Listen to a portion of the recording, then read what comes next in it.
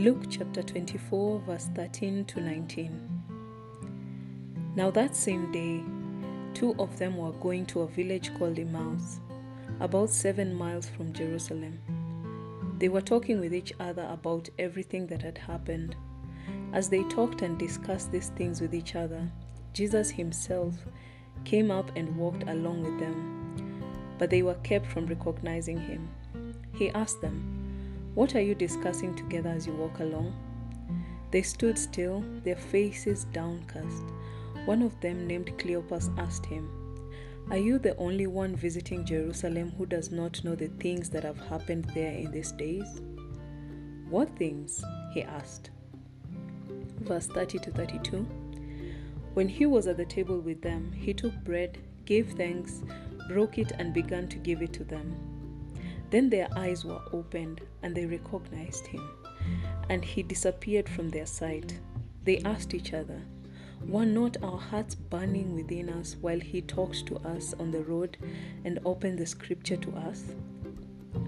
In the passage above, Cleopas and his companion were so full of grief that it kept them from recognizing Jesus.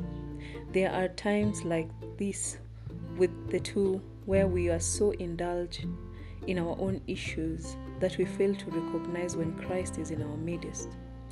Secondly, doubt kept them from believing the truth that was said about Jesus. They narrated the happenings at the tomb, but to them, Christ, whom they thought would deliver them from the Romans, didn't fit that description anymore. Paul in Ephesians chapter 1 verse 18 said, "I pray that the eyes of your heart may be enlightened, in order that you may know the hope to which he has called you, the riches of his glorious inheritance in his holy people, and the incomparably great power for us who believe."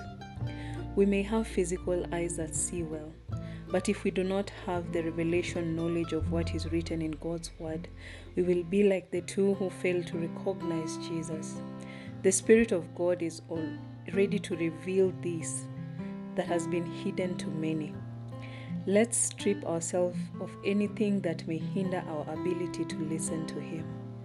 This is Man of the Word with Barbara.